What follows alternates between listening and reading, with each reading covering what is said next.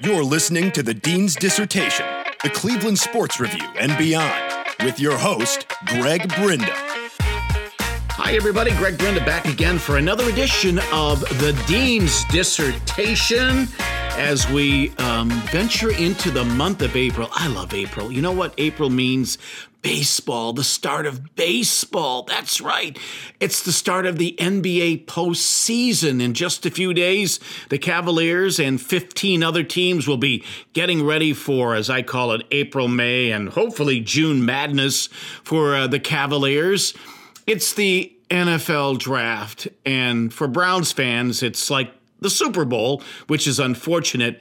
Maybe this will be the last year where we start talking about the draft in late fall because the Browns are sucking so bad, and we have to talk about next year's prospects, which truly is boring and annoying. And the most amazing thing is we are still a ways away from the NFL draft. By the way, as we get closer to the NFL draft, we'll be reviewing the Browns' best and worst draft picks of all time. And boy, I tell you, when you start putting that list together, especially of the worst draft picks, it is not very pretty, to say the least. And of course, April means spring, warm weather. Although here in Cleveland, we have been lacking the warm weather. It is certainly right around the corner as I cross my finger and look at opening day, which is on April the 6th, and the forecast is 39 degrees and snow. So there you go. Well, that's a Cleveland Indians home opener. We begin our podcast with undoing the bad. That's right. Undoing the bad. Taking away the bad. And when I started thinking about this, I said to myself, well, this must be great for the Cavaliers and great for the Indians and not so great for the Cleveland Browns. Well, as I thought and researched this, I came up with a very big surprise. It is very good for the Cavaliers. It is very good for the Cleveland Browns. And unfortunately, it is not very good for our Cleveland Indians. So let's get started. First off, John Dorsey has been working his tail off since the start of free agency. Actually, John Dorsey has been working his tail off. That's the Browns GM, by the way, if you've been living under a rock and you don't know who he is, in trying to figure out how to make the team better, in getting the franchise into a winning culture, which really hasn't been there for the last, well, should we say 30 years? And, okay, I'll be more fair about it, the last 10 years. Why? Well, the Browns have had 10 straight losing seasons. Do you think that's a good winning culture? No, I don't think that's a good winning culture at all. It's a bad winning culture. So John Dorsey's mission has been, how do I reshape the franchise? How do I reshape the roster and get things done? Well, part of it is by undoing the bad, which has been there, and redoing it. And where do you start? You start with the quarterback position. Now, I'm not going to get into the whole quarterback draft debate, which has been ongoing and ongoing and ongoing to almost silliness right now, with the draft combine and the pro days and the individual team workouts and the fans and the media and the front office going back and forth. I tweeted this out a while ago, and I just may repeat this on every podcast going forward until the NFL draft. And just to be clear again, I don't really care who you want as the Browns quarterback. I don't really care who I want as the Browns quarterback. The only one that I care about is John Dorsey, because he'll be the one making the pick. His opinion and his decision will be the only one that matters. Period. End of story. Now, you might have a lot of fun debating this, and on draft day, when most of you will be disappointed with the selection, because you will be, because this town is so divided, I just called that entertainment for me. I'll be laughing all the way, listening to the fans' consternation about who the Browns drafted. Oh, boo-hoo-hoo. Now, what John Dorsey has undone is put the quarterbacks into a different room. He has taken a quarterback who started 15 games last year in DeShone Kizer and removed him, traded him to the Green Bay Packers. He removed another quarterback who has also started a number of games in Cody Kessler, who was drafted a few years ago, and amazingly, and I mean amazingly, found a trading partner in the Jacksonville Jaguars, who gave the Browns a conditional or unconditional 7th round pick in 2019. And also, well, that's it. I think that's, who knows where that pick will end up. It doesn't matter. 7th round pick. I'm kind of surprised that the Jacksonville Jaguars would trade anything for Cody Kessler. Well, they did. So Tyrod Taylor has been added to the mix. The Browns will be drafting another quarterback in the NFL draft. And you also picked up another veteran. So, I mean, the Browns have done their job. They have reshaped the quarterback room. They've taken away no wins and added Tyrod Taylor and Drew Stanton, who, by the way, is a pretty valuable backup quarterback, not an exceptional player, not a Pro Bowl player, certainly not a Hall of Fame player. Might not even be better than just decent. But already John Dorsey has reworked, undone all the bad at the most valuable position on the Cleveland Browns, and that being the quarterback position. So congratulations, John Dorsey. Ultimately, we can sit here and applaud him for what he's done so far. And on paper, it looks good. It looks really good. But, only time will tell whether or not these decisions are good. That means, will the Browns win games? Will the direction of the franchise be ultimately changed? And again, we have to figure out, ultimately, is this guy the right man for the job? And hopefully he is. So, time will tell. The draft is still upon us. But right now, as I said, John Dorsey has undid the bad and hopefully put in some good there. Now we get to the Cavaliers. The recent news, remember Isaiah Thomas? It seems like it was so long ago when the Cavaliers traded him on, the trading deadline day to the Los Angeles Lakers. It wasn't working in Cleveland. And now we find out that Isaiah Thomas is going to have hip surgery. Well, he injured the hip last year, remember, in the postseason? And it lasted all summer. And the Cavaliers ended up trading Kyrie Irving in that multi-player deal to the Boston Celtics for an injured player. Remember way back when? Well, maybe you don't. I kept saying, So you get Isaiah Thomas, and all the fans and all the media was excited going, okay, we've traded Kyrie Irving, and we get Isaiah Thomas back in return, a real dynamic player, a guy that can score 30 points a game. Well, I'm not going to rehash what happened when he finally was able to play in the early part of the year. How he wanted the ball, how he wanted to show up Boston, how he felt that Boston let him down by trading his butt away, and, he was ready to show them. The truth of the matter is he wasn't all the way healthy. Maybe he was close, maybe he wasn't, maybe he pushed too hard. Anyway, the chemistry wasn't working, and Kobe Altman did the right thing and traded him away. With the Lakers, Isaiah has played pretty decently. Well, that's no surprise. He's a really good player, so he was going to play at least decently, and that's what he did. But what we didn't know was that he was going to re-injure that hip, or whatever he did to it, amount to the fact that he would have to have surgery again. Well, he had surgery, and Isaiah Thomas is going to be out 4 months. Now imagine had the Cavaliers, had Kobe Altman not traded Isaiah Thomas away and said, okay, let's live with it. Let's see if we can just figure out this chemistry issue. He's a dynamic player. Yeah, there is a great possibility that we're going to lose him at the end of the year because he's an unrestricted free agent and he certainly wants to get paid. I get it. I understand that. That's a reality. But I don't think anybody would have ever imagined, seriously, I don't think anybody would have ever imagined that Isaiah Thomas was going to need surgery and be out for 4 months. Can you imagine what that would have meant to the Cavaliers had he stayed with this team? I can't. I don't even want to think about it, to be honest about it. Do you want to think about it? I really, really, really do not want to think about that at all. So now, that's the Lakers' problem. Well, not really.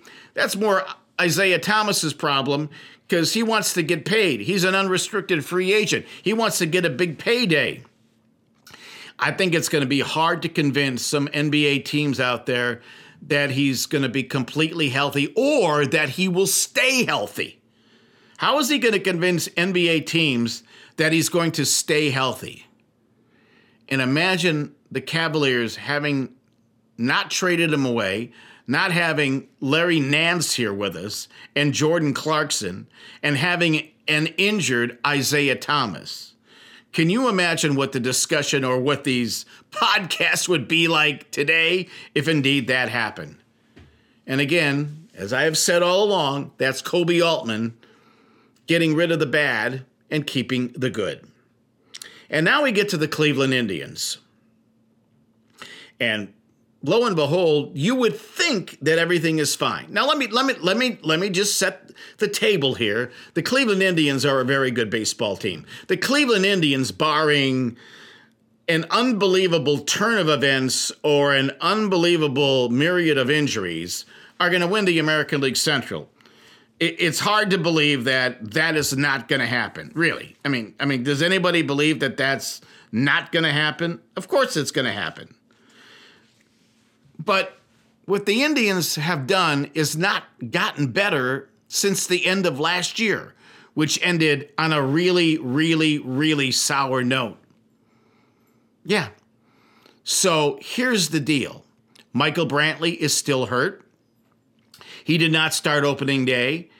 He did play at the end of the exhibition season. I think he'll be back. But can anybody say with real fact that Michael Brantley is going to stay healthy, that is going to play more than 90 games like he played last year? The answer is no.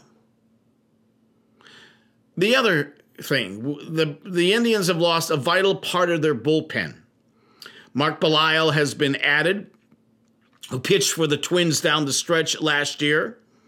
But is he enough to replace Brian Shaw? Probably not. And I'm telling you, and again, this was debated many, many, many times last year. Oh, we don't need Brian Shaw. Oh, he always gives up a big run in a crucial situation, Greg. Come on. We can do without him. Well, we're going to see if the Cleveland Indians can do without him. Do you think? Well, I think a lot of you say, oh, yeah, Greg, no problem. It's going to happen. Well, we'll see. Well, here's the other thing. Cody Allen is going to be an unrestricted free agent at the end of the year. Andrew Miller is going to be an unrestricted free agent at the end of the year. Now, let's bear with me here. We're hoping, okay, that Cody Allen and Andrew Miller have great seasons. Because if they have great seasons, guess what? The Indians may go pretty far in the postseason. The Indians may win the World Series. Ultimately, that's the goal, right? Is to win the World Series. And that would really be dependent on Cody Allen, what he does best, and that's save ball games. And Andrew Miller, what he does best, and that's setting up Cody Allen. If either one of them falter, well, it could be a rough off season. Heck, it could be a rough regular season. But let's just say the Indians get to the World Series and don't win it. Okay, it'll be a great year. It'll be a fun year. It'll be disappointing as it was in 2016 when the Indians, up 3-1 against the Chicago Cubs, could not finish the deal. But even worse would be the fact that somebody is going to pay Cody Allen really big money. Somebody is going to pay Andrew Miller really, really, really big money. And it may not be the Cleveland Indians. And can you imagine going into next year, folks? I mean, think about this. Can you imagine going into next year and realizing that the Indians don't have either of those guys? Do you think the Indians would be picked to win the American League Central? Well, again, you would have an offseason. There would be free agency out there. You would have the ability to make a deal to get another reliever or two or three, because that's what it would take. But you wouldn't have Cody Allen, and you wouldn't have Andrew Miller. And you know what? The Cleveland Indians need those two guys. The Indians also did not replace Jay Bruce, who added home runs and RBIs down the stretch, who is now back with the New York Mets. A vital cog to which and how well the Indians played, towards the end of last season, in August and in September. The Indians have not replaced him. What is amazing is that Tyler Naquin made the opening day roster. Who in the world would have ever thought, seriously, that Tyler Naquin would be back playing with the big league team? Well, Abraham Almonte has been finally designated for assignment. And you know what? I don't think there's anybody in the world that's going to miss Abraham Almonte. And because of the injury to Michael Brantley, that left a roster space open. And somehow, and again, give the young man credit, he really did have a decent spring. He made the Indians roster. But the Indians need Michael Brantley. The Indians need Michael Brantley to not only be the all-star that he was last year in his limited role, but to be healthy all year, to play in the postseason, and to get his power back. The one thing that Michael Brantley didn't do last year was hit home runs. And you just wonder if he's ever going to get his power stroke back. So unlike the Browns and the Cavaliers, who undid a lot of the bad and made good, that did not quite happen with the Cleveland Indians. And it's amazing as we sit here, the Cleveland Indians, again, are most probably going to win the American League Central. But are they good enough to go all the way? Many of the pundits, as we have seen the predictions prior to the start of the season, do not believe so. A couple publications still think that the Cleveland Indians have the best team in baseball. But some of those publications also think that even though they may have the best team in baseball, they may not win the World Series. Folks, since 1948, we've been waiting for the World Series, and we need that to happen. Speaking of the Indians, Corey Kluber started the opening night against the Seattle Mariners, pitched an 8-inning complete game. Unfortunately, the Indians lost that game by a score of 2-1. But what is even more amazing, he is the fourth Indian pitcher in Indians history to pitch 4 straight opening days. How about that? He joins Stanley Kovaleski, who did it from 1917 to 1921, Bob Feller, who did it from 1946 through 1949, and one of my favorite Indians of all time, Gaylord Perry, who did it from 1972 to 1975. How about that? And he is tied for the 5th most in Cleveland Indians of opening day starts, okay, with Addie Joss, Willie Mitchell, and Charles Nagy. Yeah, Charles Nagy had opening day starts in 92, 93, in 97, and 98. So, again, congratulations to Corey Kluber. Again, he made 2 bad pitches on opening night. Unfortunately, the Indians could not muster any offense. Kind of reminded me of the postseason last year, and lost to the Mariners 2-1. But again, hey, this is a marathon. It's not a sprint. I know that's a little cliche-ish, and everybody uses that. But, I mean, that indeed is the reality of the situation. It is a marathon. It is a long haul. It is not a sprint. And there's a lot of baseball games to go. One more thing to add as we get closer and closer to the NBA postseason. I mentioned on the last podcast that injuries are going to play a big factor, and indeed they are. The Cavaliers seem to be getting better, although here and there, and again, we just went through a Kevin Love almost getting his teeth knocked out in a minor concussion. But Joel Embiid of the Philadelphia 76ers, a team that a lot of pundits say could be very dangerous in the postseason and may end up meeting the Cavaliers, got hit in the eye, and he's having orbital surgery. And he's going to be out at least 3 weeks and maybe longer. The Philadelphia 76ers not having Joel Embiid, and, he's had a hard time staying healthy, is not going to help them at all. Of course, Kyrie Irving is out 3 to 6 weeks.